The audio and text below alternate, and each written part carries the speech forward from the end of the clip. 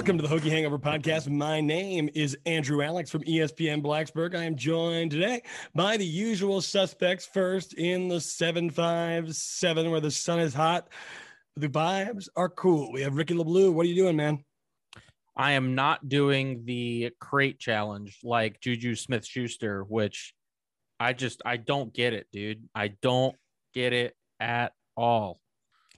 Yeah, I feel like mentally I've been so overtaken by doing all these football previews, previewing every team in the ACC on the radio, podcasts, appearances on other podcasts. I haven't had the mental wherewithal to figure out what the crate challenge is. So I'm hoping Mike McDaniel can explain it to me. Mike, how are you? The crate challenge is really just somebody's dumb shtick. I mean, it doesn't really benefit anything. You know, like the ice bucket challenge was for ALS, so everybody was doing it. It was like it was explanatory. You know, you could be like, all right, I'm doing this for a good cause. I'm making a donation. I'm dumping ice on myself. This has no explanation to it that I'm aware of. So if I'm wrong about that, somebody let us know. Yeah, again, the ice bucket challenge was nice. It was for a good cause. I found my ice bucket challenge video the other day, actually. Mine is still on Facebook. Yes, as is mine. So the Hokie Hangover Podcast official stance now, though, don't do the crate challenge. Doesn't seem like a good idea. Seems kind of stupid. You know what's not stupid? The fact that football returns. Yes, Virginia Tech football returns on Friday, September 3rd, Lane Stadium. The Tar Heels of North Carolina coming to town as Justin Fuente starts a pivotal, what could be final season, depending on how things play out. I don't know. We'll see how it goes. And we will talk about how it's going to go. But first, we need to talk about our good friends over at Main Street Pharmacy. Main Street Pharmacy in downtown Blacksburg is the pharmacy that you want to go to if you want a healthcare provider that truly cares about you.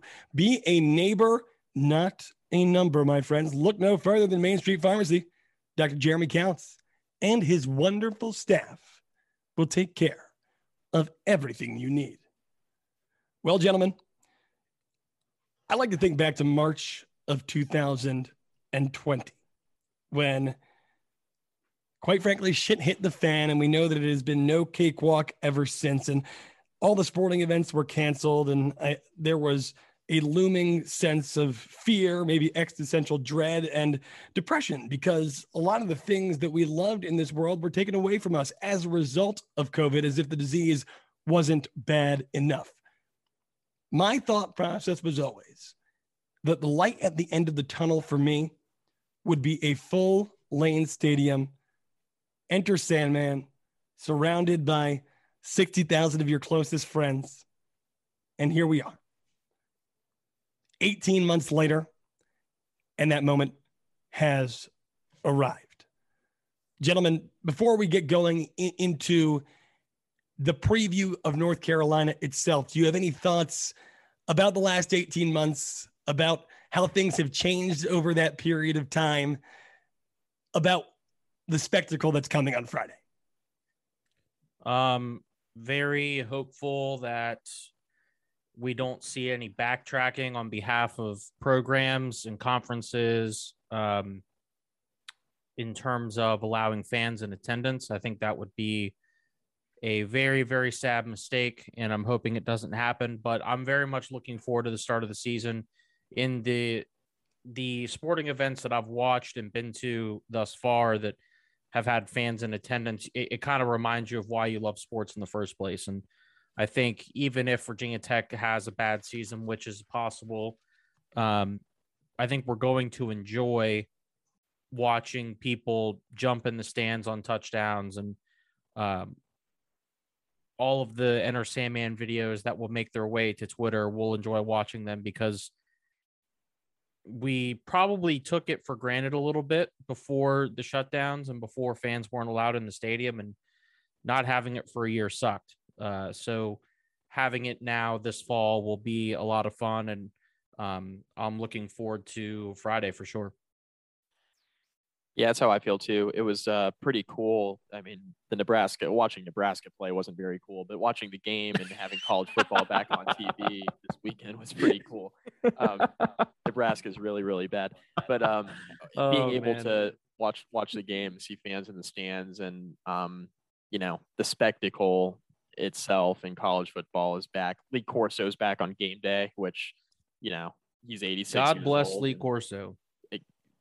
A treasure. And the fact that he was able to rejoin the set, it really felt like college game day was back. And Nebraska playing Illinois, it was some bad Big Ten football, but it was on TV. I was able to see, parts of the UCLA game that got out of hand really quick. And there was nobody in the stands for that. But then again, it is in LA and they don't really care about football as much as a lot of people want to think they do. They're not USC.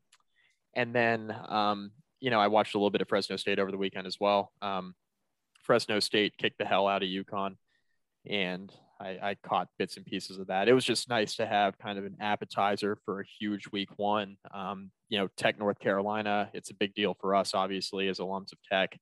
But it's one of the biggest games of the weekend. The fact that it's in prime time and a lot of expectations around North Carolina, a lot of expectations around Virginia Tech from the standpoint of people want to see if Fuente's able to keep his job or not. So, national media, they're going to have an interest in watching Tech play this year. So having that game on, obviously Clemson, Georgia will be something. And Notre Dame plays Florida State Sunday night. So that'll be a game as well. So there's some interesting football on this weekend. So it'll be a good weekend. It'll be good to see fans back in attendance. That's for sure.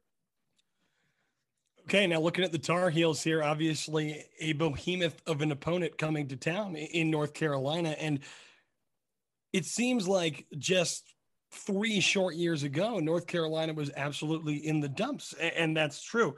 2018, the Heels had 2 wins, Pitt and Western Carolina. Then Mac Brown came to town. It was a hire that a lot of people scoffed at the time. People laughed at the hiring of Mac Brown. 6-6 in the first year, or 6-7. They lost their bowl game. No, they won their bowl game. So 7-6. We're ahead of that. 7-6 in the first season. Then last year in BCS territory, the number 3 total offense in Power 5 college football. The 2 teams ahead of them made it to the college football playoff. Guys, is this turnaround a Mac Brown thing? Is it an institutional change? Is it some combination of the two? If I'm a football program like, say, Nebraska out there, and you want to know how to get back to relevance as quickly as possible, what have Mac Brown and the Tar Heels shown in their short period of time in Chapel Hill about how it can be done? I think some of it is just the fact that Mac Brown has kind of brought some competence back to the football program. Larry Fedora kind of caught lightning in a bottle. I guess I don't remember exactly what season that was, where Carolina won 10 games and was one of the best teams in the conference and ended up playing exceptional football for a good chunk of the season. But for the most part, Fedora was kind of out of his element in Carolina, and I don't think that he was capable. Things may change, but I don't think he was capable of leading the program at the time. And while Mac Brown probably has to delegate a lot of stuff because he just doesn't have the energy level that he did a long time ago when he was at Texas and at Carolina the first time, he has definitely put people in position to elevate the program and restore a level of competence that was lacking in Chapel Hill. So I think part of it is Mac Brown. Also, another part of it is obviously Sam Howell. If you look at the quarterback play before Sam Howell's arrival, it was terrible. Marquise Williams was a pretty good passer. Everything around him was pretty bad. But Sam Howell has definitely brought a level of explosiveness to this offense that frankly wasn't there for quite some time. So it's probably a mix of both, but as one of those guys that was skeptical of the Mac Brown hire, you got to give the guy credit for getting this program turned around both on and off the field in terms of wins and recruiting. I think it's I kind of agree with you, Rick. I think it's a little bit of both. Like, I look at the North Carolina program under Fedora. I mean, they had some good years. They had the 1 year with Marquise Williams where they kind of popped off. And then I think the expectation when Williams moved on, was that they would kind of continue down that track with Trubisky, and it just didn't really work out that way. And then Trubisky leaves, and it's just not a really good situation for North Carolina. They bring in Sam Howell. He comes in, year one was Sam Howell with Mac Brown, and Mac Brown's able to get him to flip. And I think that's really what ignited the turnaround and made the program turn around so quickly.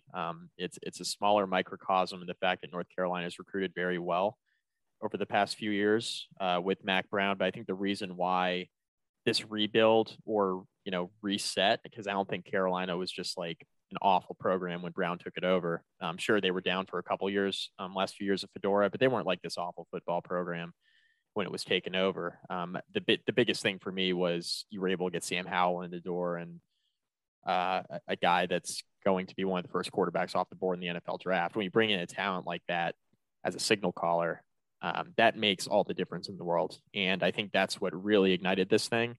So yeah, Mac Brown's done a really good job. And I'm interested to see how they look this year.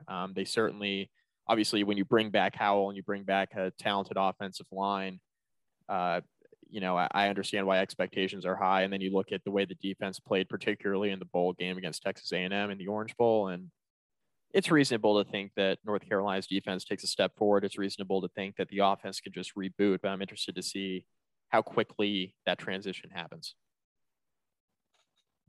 Yeah, Mike, and Sam Howell is certainly the known in the room for North Carolina, and it's an important known to have. We see with Virginia Tech that quarterback is more of a question. You have more established players at the skill positions, but yet those questions at the quarterback position certainly remain and loom. Now, North Carolina, Daz Newsome, De'Ami Brown, Javonte Williams, Michael Carter, all out the door, all professional players. The news breaks today that senior Bo Corrales will not be playing. And by the calculation of someone on Twitter here, North Carolina is now missing 5,000 yards from scrimmage and 50 touchdowns from last year's offense as they head into week one. With a team like Carolina in transition at the skill positions, week one is probably the best time to get them. My question for you guys, how much do you think that matters? How much does the Sam Howell factor negate that? I mean, he's good, but like any quarterback, if you don't have productive guys around him, he's not going to be as effective. And this is the matchup where Virginia Tech really has to exploit this. Virginia Tech's secondary is talented. They're deep at cornerback. This is a chance for Virginia Tech to maybe put a lid on Sam Howell. I don't think you're going to shut North Carolina down. You can certainly contain them, though. And like you mentioned, Andrew, this is the time to do it when they're trying to incorporate these new players into the offense. And they're also, they may not have Coffrey Brown, who is Diami's younger brother. And Coffrey is probably one of the better athletes at that position for North Carolina. And his status is up in the air. And if he does play, it's probably not going to be a ton. But you look at Virginia Tech's roster of cornerbacks and the fact that Jermaine Waller seems to be healthy for the first time in a while. Armani Chapman looks like that he is elevating his game to a little bit. Dorian Strong was obviously a freshman All-American from Pro Football Focus last year. So you've got three reliable cornerbacks that you can rotate in and out to keep fresh. Shamari Connor is a team captain, and you have to hope that he's going to rebound from his shaky 2020 performance and be a lot better in this year like he was in 2019. You hope that the pass rush is going to be there to keep Sam Howell contained. I think that Virginia Tech's defense certainly has plenty of questions, but I'm feeling a lot better about Virginia Tech's defensive ability against Carolina now than I did, say, 2 months ago, when I was just having constant flashbacks of getting run off the field with 50 points. I'm not going to put that out of the realm of possibility, because as we've seen, anything is possible when it comes to Virginia Tech football, especially the negative side of things. But ultimately, I'm expecting Virginia Tech's defensive effort to be pretty competent on Friday night. And if they lose this game, I don't think it's going to be because they were bad on the defensive end. They may not have been great, but I don't think it's because they were bad. Yeah, Rick, I agree with that. I think the biggest thing for me is not that North Carolina won't be talented at receiver. I think they certainly will. The big question for me is how quickly does the offense adapt on the road, right? In a really hostile environment, because Lane Stadium, they announced today it's going to be a sellout.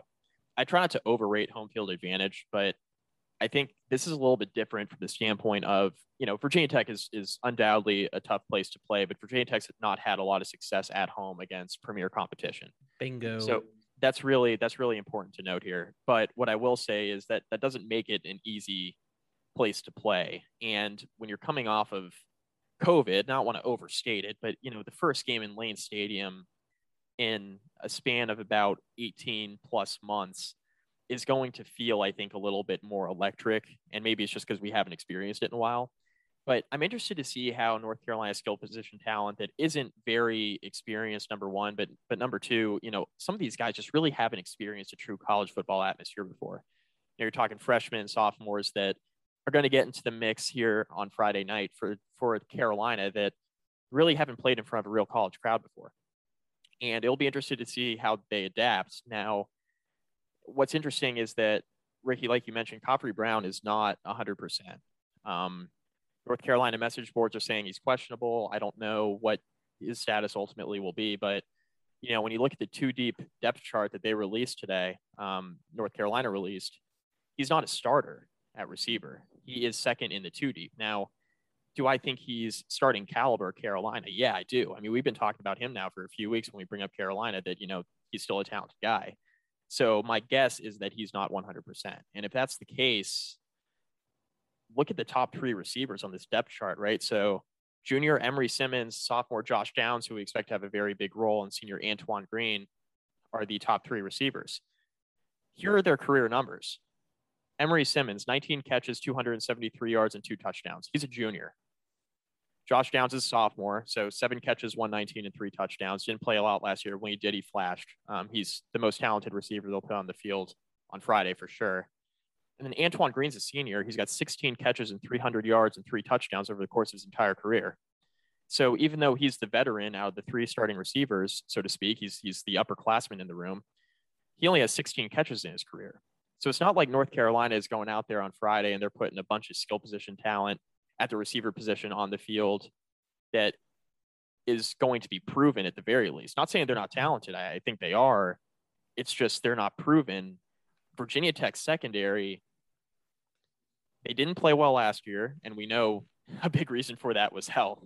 They could never really get healthy, and they played better towards the end of the year once they were healthy. But we know what a lot of these guys are capable of.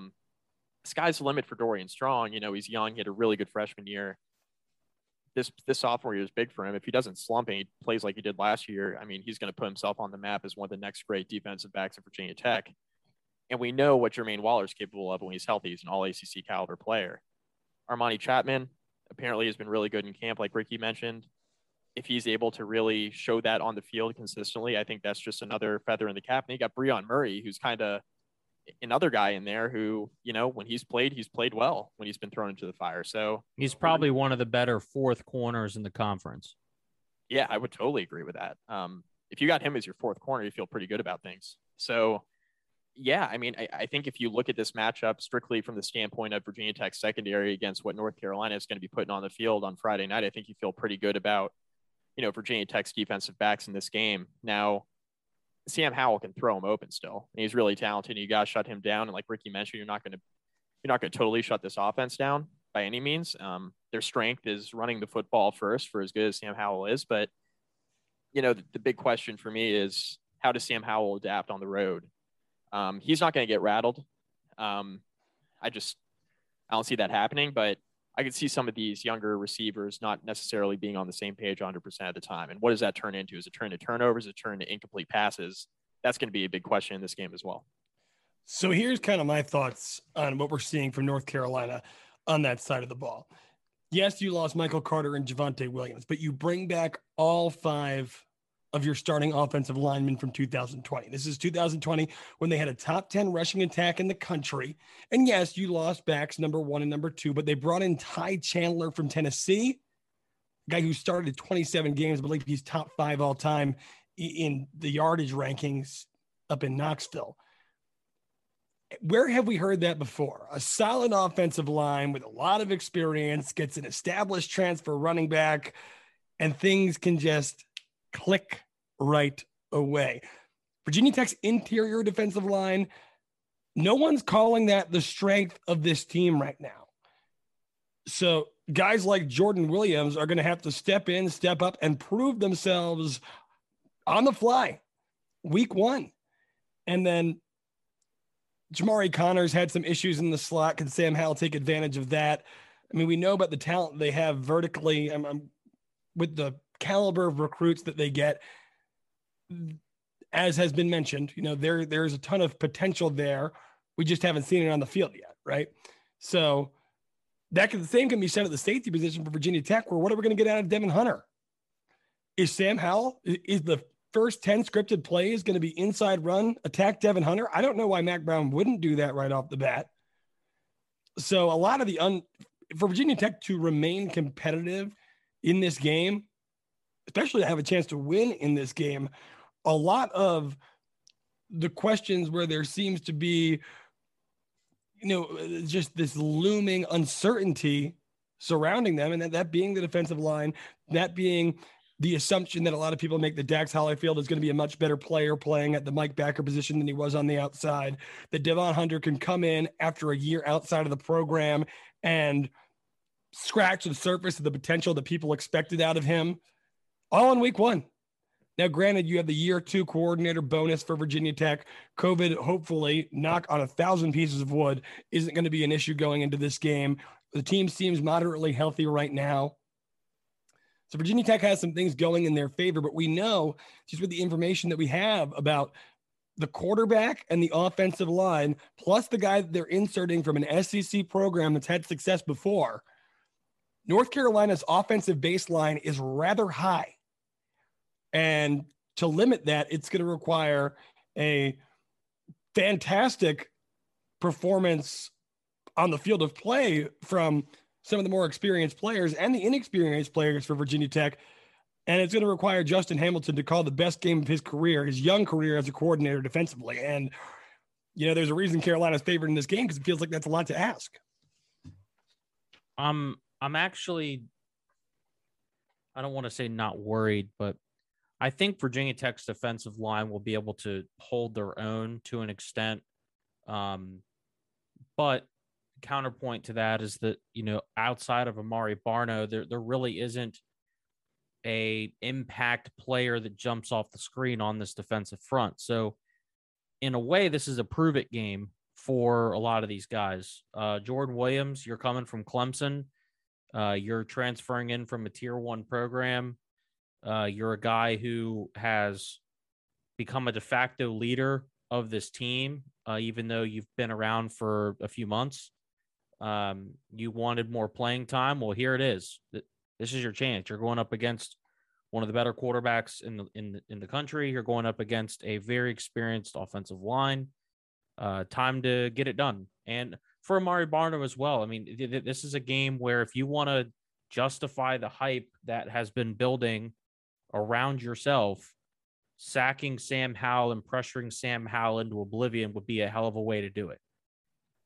So there are opportunities for Virginia Tech's defensive front here, but I think it's valid to ask questions as to whether or not they can hold their own, but I think they can. I do think that a lot of North Carolina's success in the rushing game in 2020 was due to those 2 running backs. I don't think you can overstate that, and the fact that they were just star-studded on the perimeter as well. So it was really just an embarrassment of riches over there in Chapel Hill on the offensive side of the ball. And you take those 2 electric, dynamic backs away, and I'm not sure how productive this offensive line is going to be. And I know Ty Chandler's had some moderate success in the SEC, but he's not someone that jumps off the page in terms of the stat sheet. I'm not going to sit here and say that he's not that good because I've never seen him play,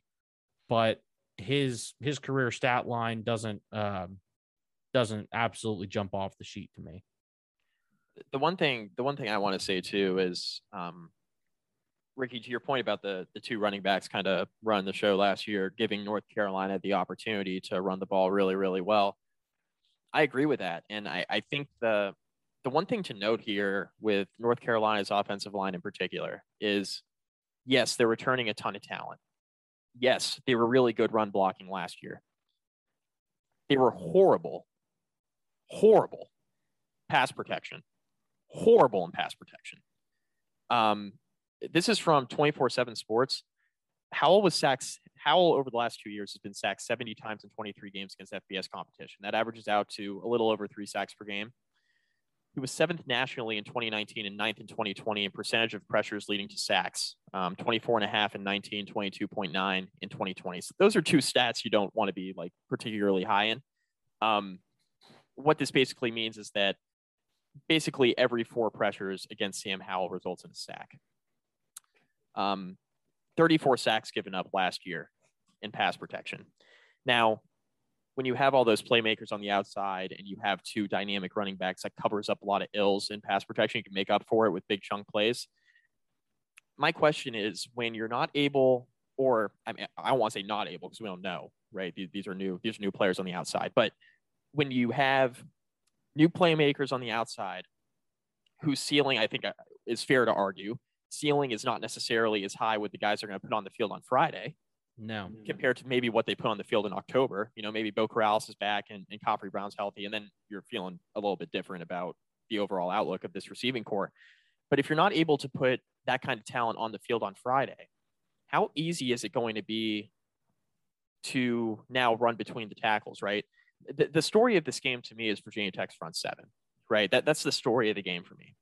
Because whether we put it on the defensive line or the linebackers, or just the fact that the secondary just simply was not healthy last year, Tech got gashed. They got gashed in the running game. They got gashed in the passing game. They did not have a very good game last year against Sam Howell in North Carolina. We were starting Tyler Matheny, a walk-on in the secondary. Everybody was out due to COVID. It was early in the year. I think that was the second or third week of the season after the year got pushed back. I know it was the first weekend in October.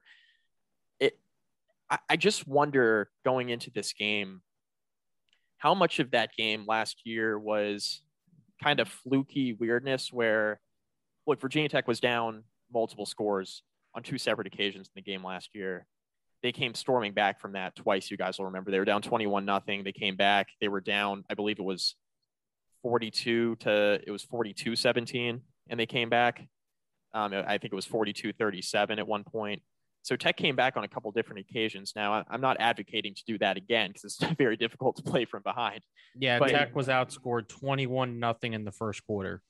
Right, and it was very weird with how the game went, because it was almost like that the middle 2 quarters, particularly the last couple minutes of the second, basically all the third quarter, Virginia Tech looked really, really good, right, and came kind of storming back. Hendon Hooker came in on offense, you guys will remember, and I don't want to dwell too much on last year's game, but my point being, the front 7, I think, is going to tell the full story, because the run fits were not very good on the defensive line or the linebacking core last year. Ashby had a really bad game. Dax, playing backer, had a really bad game.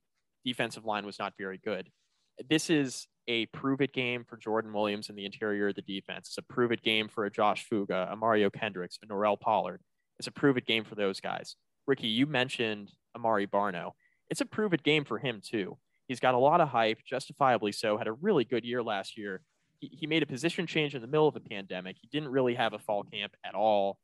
It was a very weird fall camp last year. Summer workouts were barely a thing. This guy made a position change without really having the technique and had a really good year. Now everybody's game planning for him. So how does he look now that he has North Carolina's full attention? That's what I'm watching out for. And then the guy everybody's forgetting about that has definitely shown flashes of being really good that didn't play last year is Taiwan Garbutt. How does he look in his return on the other side of the defensive line? Especially with Amari Barno garnering all the attention, how does he look on the other side of the defensive line? Can he create some pressures? If Virginia Tech can create pressure with 4 in the passing game in this football game, if they're able to create pressure with 4 and they're able to drop 6, 7 guys in coverage, I think if you're a Tech fan, you got to feel pretty good about your chances. Now, it's a huge if, and we haven't seen this defensive line do it before. with this set of guys. But it'll be really interesting to watch that and just to see how the linebackers look, because a lot of hype about Tisdale too and how he's looked in the offseason putting on some weight. And it's a more natural position for Dax Hollifield, no doubt about it, at Mike.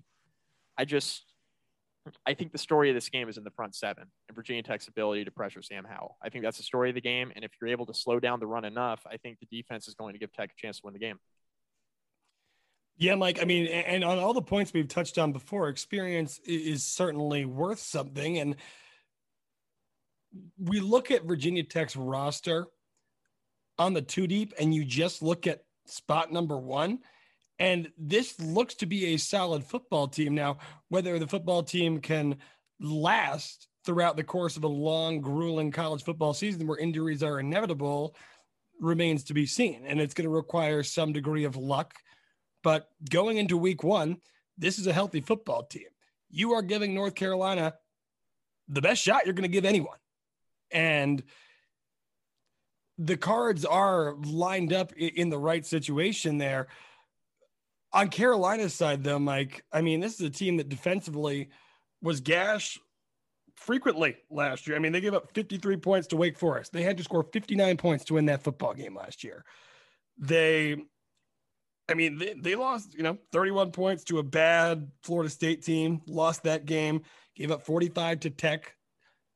I mean, I have nightmares of the podcasts and the radio shows where we were analyzing that game because it was like, yep, such a dumpster fire. Yeah, half the team did about as well as you could possibly expect them to do. If you score 45 points in a college football game at the Power 5 level, you should win. Not the case in the rare situation of a team with a poor defense, but Sam Howell and 4 future NFL players surrounding him. It was so hard to kill Hamilton and kill Fuente after that game just because nobody was suited up on defense. It was like unbelievable. I mean, I couldn't believe it going into the game. I'm like, all right, Nyquil Hawkins is playing. He's not even on the 2 deep, which gives you an idea, right? He's like a third safety or a third nickel back, wherever you want to stick him. And he was starting last year. You had Matheny in the secondary as a walk-on, like I already mentioned. Like it was, and you're going up against Sam Howell. He was one of the best quarterbacks in the country last year. We all knew it. I mean, it's an impossible situation for Virginia Tech's defense to be in. But let's talk about Carolina's defense. Not a great unit last year. Middle of the road. They were allowed about 30 points per game in total. They improved as the season went on, but the total number, 30 points per game, just about 29.6. Pass defense, 87th in FBS last season. But they bring, at least from the bowl game and the second to last game, they bring 10 of those 11 starters back. And we know with the moves that North Carolina has been making in recruiting over the course of the last 2 years, those 2020, those 2021 guys are legitimate depth. They are pushing the guys that may have held those positions in the past. So what kind of jump do you expect to see from a UNC defense here in 2021, where if we're going to give Virginia Tech the benefit of the doubt with the full off season and all that, where is UNC's defense going to be? I think the secondary is going to be a lot better. I think Storm Duck and Tony Grimes and Kyler McMichael give Carolina maybe the most talented cornerback trio in the country. We all know what kind of player Tony Grimes was in terms of his ceiling, given that Tech was pursuing him so much. Kyler McMichael's a former Clemson guy. Storm Duck's been a productive guy in his career in UNC. Chaz Surratt is gone, and I think that's worth noting. He was their leading tackler. So for a defense that was pretty bad last year, let's just call it what it is, they do bring a lot of guys back. But the experience that they had, how valuable is that from last year? I'm not sure it's all that valuable. So I think it's fair to say that this unit should be a little better, but I'm not convinced that they're going to be all that good. Now, with that said, I've been pretty vocal about my concerns with this Virginia Tech offense. And that's really where I think the problem lies, is that as vulnerable as North Carolina's defense might be, I'm not convinced that Virginia Tech's offense will be able to exploit it. Yeah, Carolina's defense, I mean, we look at it from a statistical standpoint. I mean, they were giving up 5.7 yards per play last year. That was 75th nationally. They were 78th in opponents' points per play, 0.427. That was 78th. Opponent red zone scoring percentage, 86.49. That was 85th nationally. So, I mean, you look at this, and they were, at best, if you squint really hard, a mediocre defense, right? Now, I think a fair expectation for North Carolina's defense would be similar to how I feel about Virginia Tech's defense. I think a top third, if you finish in the top third of the ACC in total defense, scoring defense, whatever metric you want to look at, I think that's a reasonable expectation for North Carolina, given what they're returning on that side of the football and the talent that they have coming back.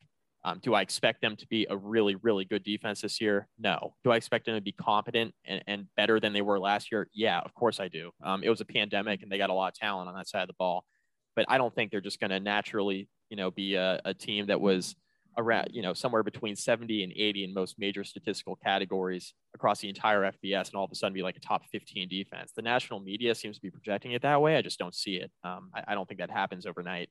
But I think the national media has been absolutely in love with Carolina this summer, and I get that if you're lazy, you can look at all the returners on defense and say, oh, they're going to be really good.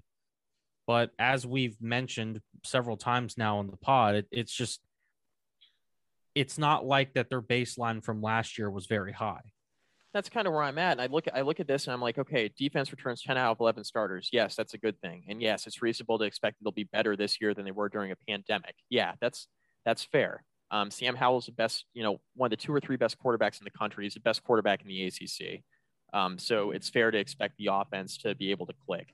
And then you look at it on paper, you're like, all right, they're returning the entire offensive line. That's a good thing, right? Well, yeah, kind of. They're good running the football, but how good are they in pass protection? I mean, I read you guys the stats. They're not very good in pass protection. I don't think that just changes overnight either.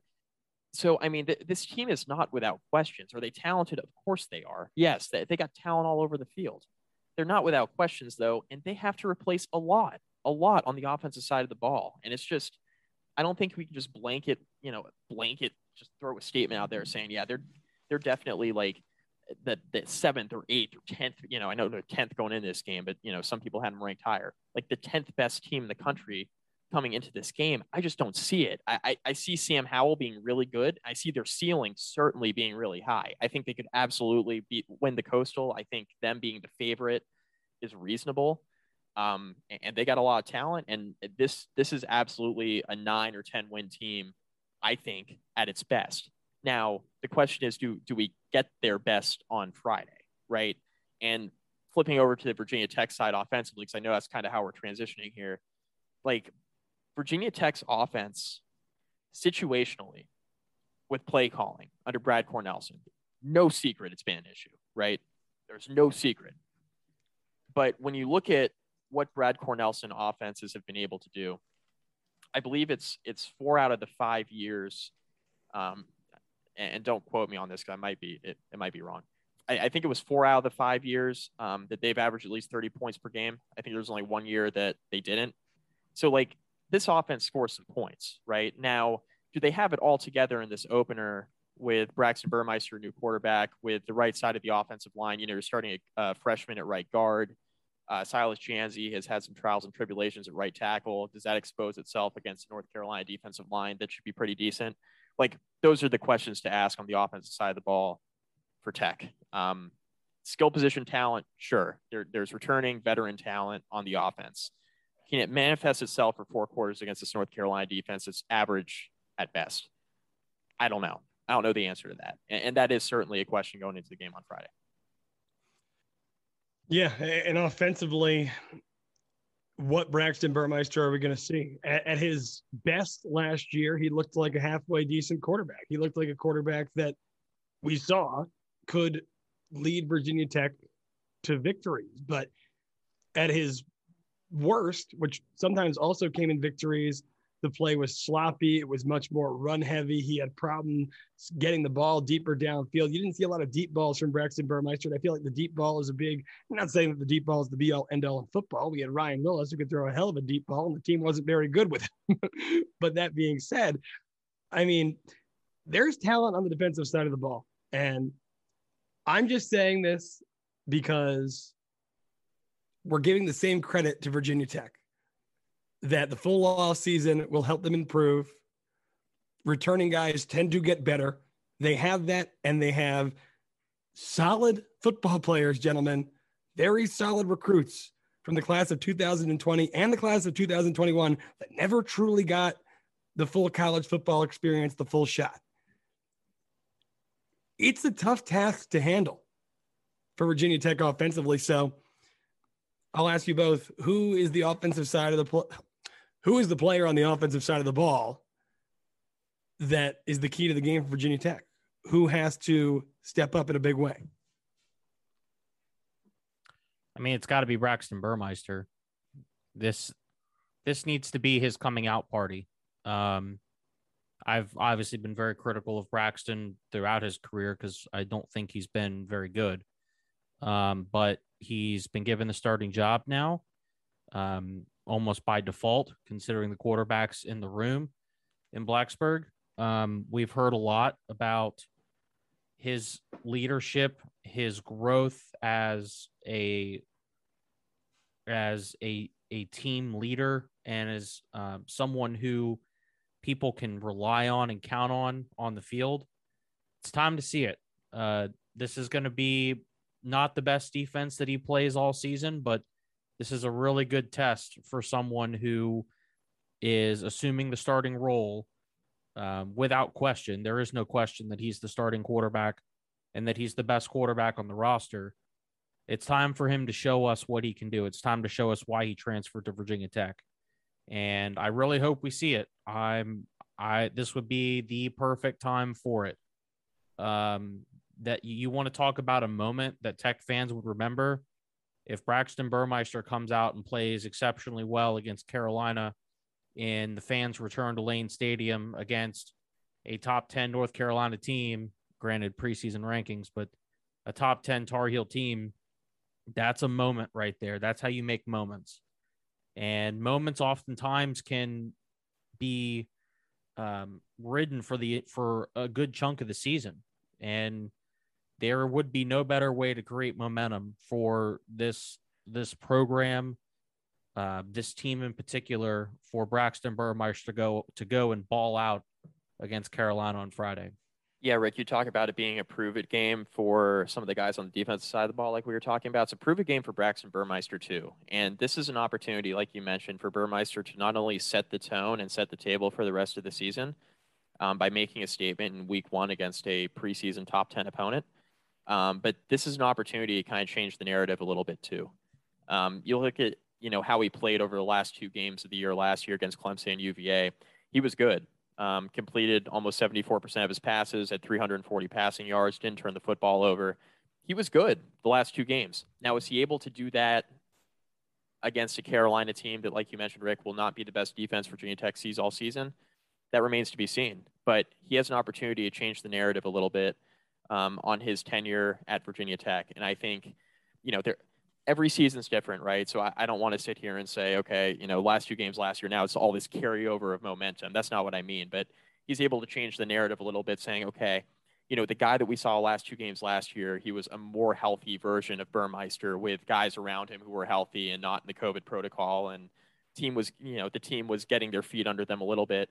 You can kind of create that narrative now if you have a really strong game 1 on offense. And I think Burmeister has an opportunity to really surprise some people with his play if he's able to go out there on Friday and, do what a lot of people are thinking he's capable of, and conversely, prove a lot of doubters wrong, because I think the fan base is pretty split 50-50, and I certainly have no idea what we're going to see out of him. So it'll be interested to see how he plays. Yeah, for me, I'm just curious to see the play from Caden Moore and Silas Dancy. Pronunciation. Yeah, true freshman at right guard. That's scary. I'm not gonna lie. Yeah, this is a guy that when we were talking about the plethora of permutations that we could see on the offensive line, he wasn't necessarily included in a lot of those conversations. How is he going to step up? I trust Vance Weiss's judgment. I've seen enough of Vance Weiss to know that he tends to make the right decision given the circumstances. But that being said, it's a big game to step into your first ever college start, your first ever college appearance. at home in front of 60,000 people. Like, it's a very talented North Carolina team. How does he do? And on the other end, Mike mentioned it before, Silas, when we saw him at right tackle in the past, it was not good. The false starts were a problem. Just the general play was a problem. It's been a few years. Has he improved? I want to see it because, without protection, this thing could get out of hand in a hurry. But gentlemen, do you have any more keys to the game? We got to get into our ACC picks real quick. Turnovers. Don't turn the ball over. Can't give away points on special teams. That includes field goals. Tech's going to need every point they can get out of this. Yeah, and Justin Fuente showed the team today. He mentioned in his press conference, he showed the team highlights of that Nebraska game over the weekend and some of the mistakes that were made, like that punt return that kind of got fumbled out of the end zone. They probably shouldn't have fielded in the first place. And like the fumble Nebraska had before halftime that Illinois ran back for a touchdown. Like, he showed that to the team to show, hey, results are magnified. Like, these types of mistakes are magnified in these big games and can lead to results that you're not looking for. So definitely turning the ball over, no stupid mistakes. Don't be fielding punts to kill field position. Don't be doing anything like that because it's going to be hard enough to get up and down the field. Maybe due to the UNC defense or maybe just due to offensive ineffectiveness at times. So you don't want to give away field position that, it's not necessary. Yeah, for me, Devin Hunter, Jordan Williams. Devin Hunter, what kind of player are you coming out the situation you had last year? Sam Howell, as I mentioned before, I firmly believe Mac Brown is going to target the deep ball very early in the game, see what we get out of Devin Hunter. Can he show up? And on the other side, Jordan Williams, you are the stopgap on a very young defensive line. You're a leader vocally. Can your play back it up in week one? You've been on the big stage with Clemson before.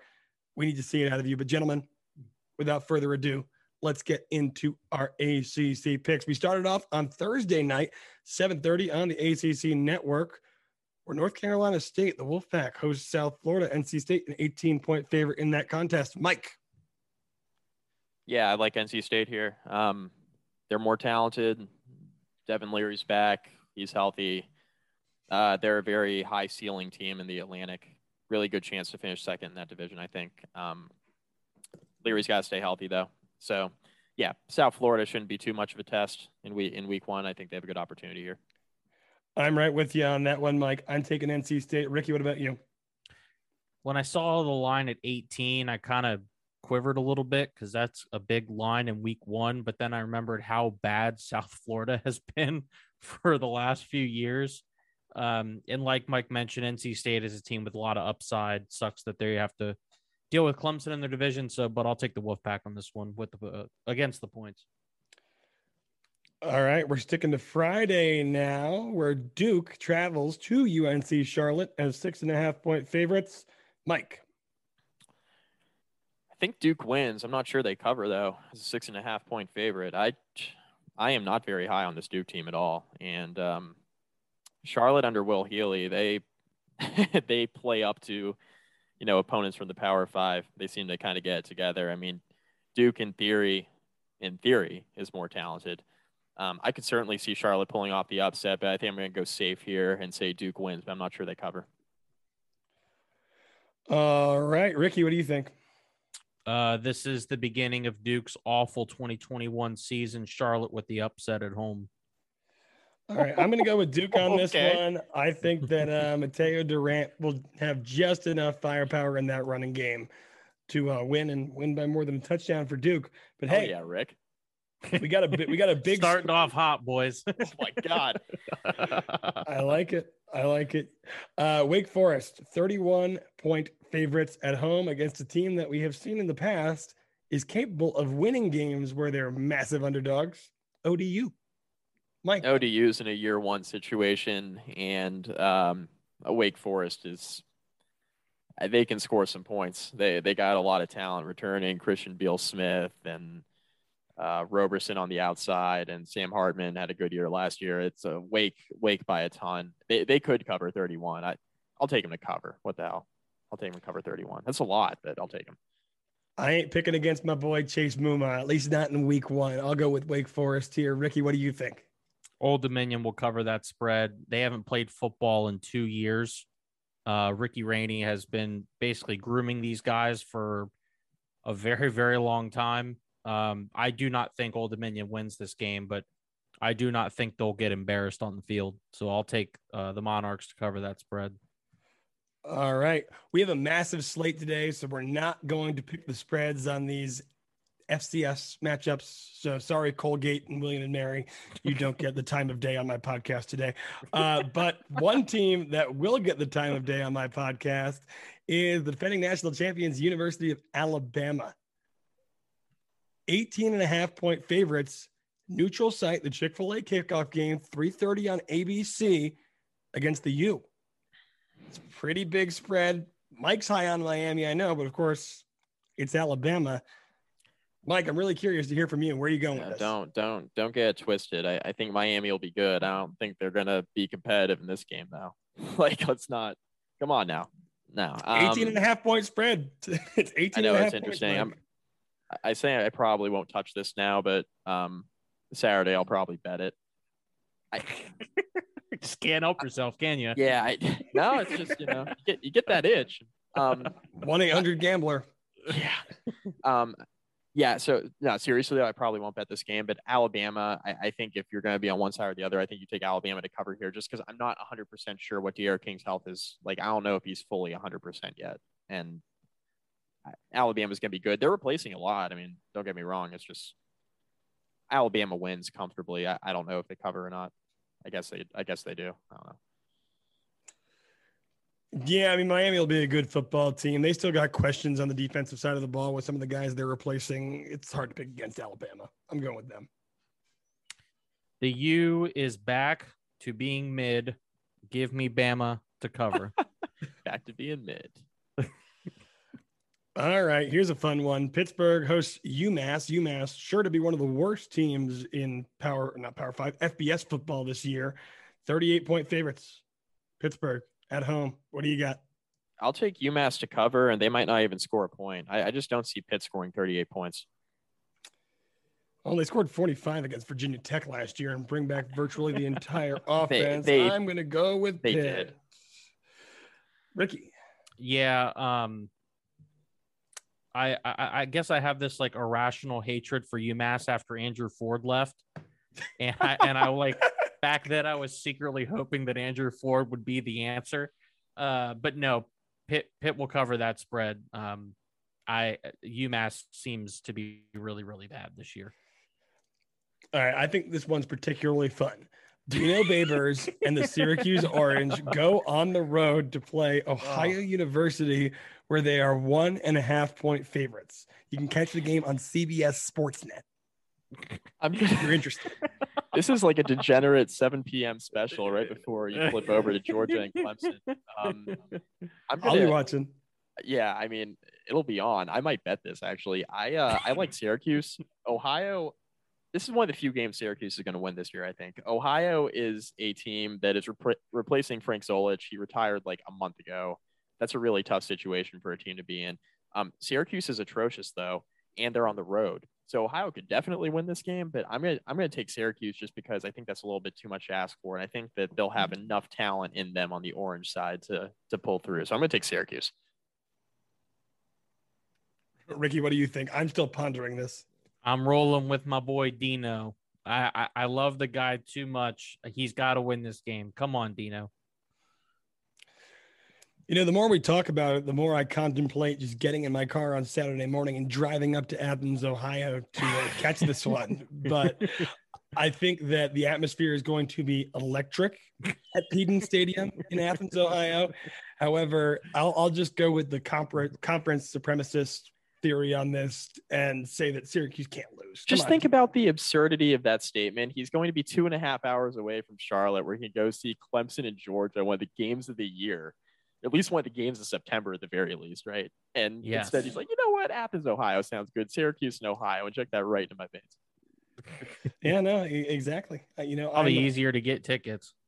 That's for sure. Yeah, almost certainly easier to get tickets. But hey, let's talk about that Clemson Georgia game. Number 5 Georgia, number 3 Clemson, ABC primetime, Bank of America Stadium in Charlotte. Clemson a 3-point favorite in the contest. We know Trevor Lawrence is gone. A lot of other guys are gone. It's going to be a defense-heavy Clemson team with a big test in week 1. Who do you got? So I do a betting podcast with Sons of Saturday. It's called Locks of Saturday. And one of the things I was discussing with Georgia is I think Georgia's the best team in the SEC, but they were not my pick to win the SEC because I don't trust Kirby Smart not to get in his own way. He seems to always shoot himself in the foot, which is why I'm picking Clemson to win this game. I think Georgia's more talented than Clemson. They basically have everybody returning on both sides of the football. But I don't trust Kirby Smart in a big game not to shoot himself in the foot at least 1 or 2 times. And this is the opener, and I think some of his players will shoot themselves in the foot 1 or 2 times. I'm taking Clemson here in a very close game, but I could see it going either direction. Rick? Not going to bet against Dabo. Not doing it. Give me the Tigers. Yeah, go with the better coach.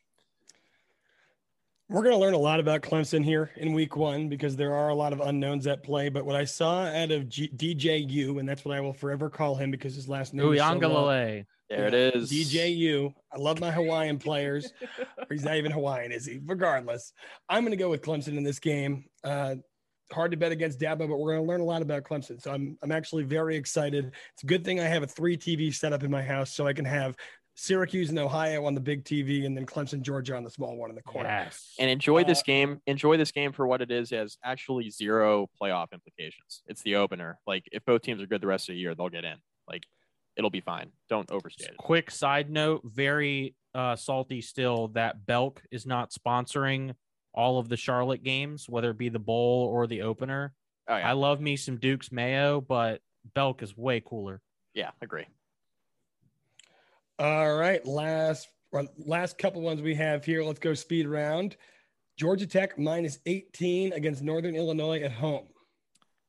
Give me Georgia Tech to win cover. I got Georgia Tech. Rick? Northern Illinois. Notre Dame minus 7.5 at Florida State. Give me Notre Dame. Yeah, Notre Dame. Yep. Absolutely. No way I bet against Notre Dame in this game. Last one before we get to the big one. Louisville plus 10.5 at Ole Miss. Give me Ole Miss. I got Louisville to cover. I think Louisville's a surprise team in the Atlantic. I'll take Louisville.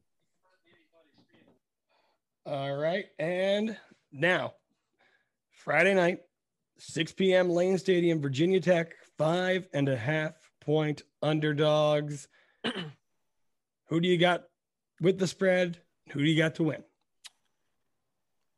I'm going Virginia Tech 27, North Carolina 24. I think Virginia Tech pulls off an upset here. I would not have said this a month ago, but North Carolina's. You didn't even say this last week. I know. It's just North Carolina's got. You're right. I mean, it's got Blacksburg syndrome. You're right. That could be some of it too. My brain says pick Carolina because they have Sam Howell and the better quarterback and recruiting and all that. But my gut says Tech's going to pull this off. And North Carolina's got some injuries now, and the stars are kind of aligning, at least in the pregame, in my mind, with some of the talent that they lost on the outside. I think it's going to be within a touchdown either way. I think the Hokies pull it off at home. Close game.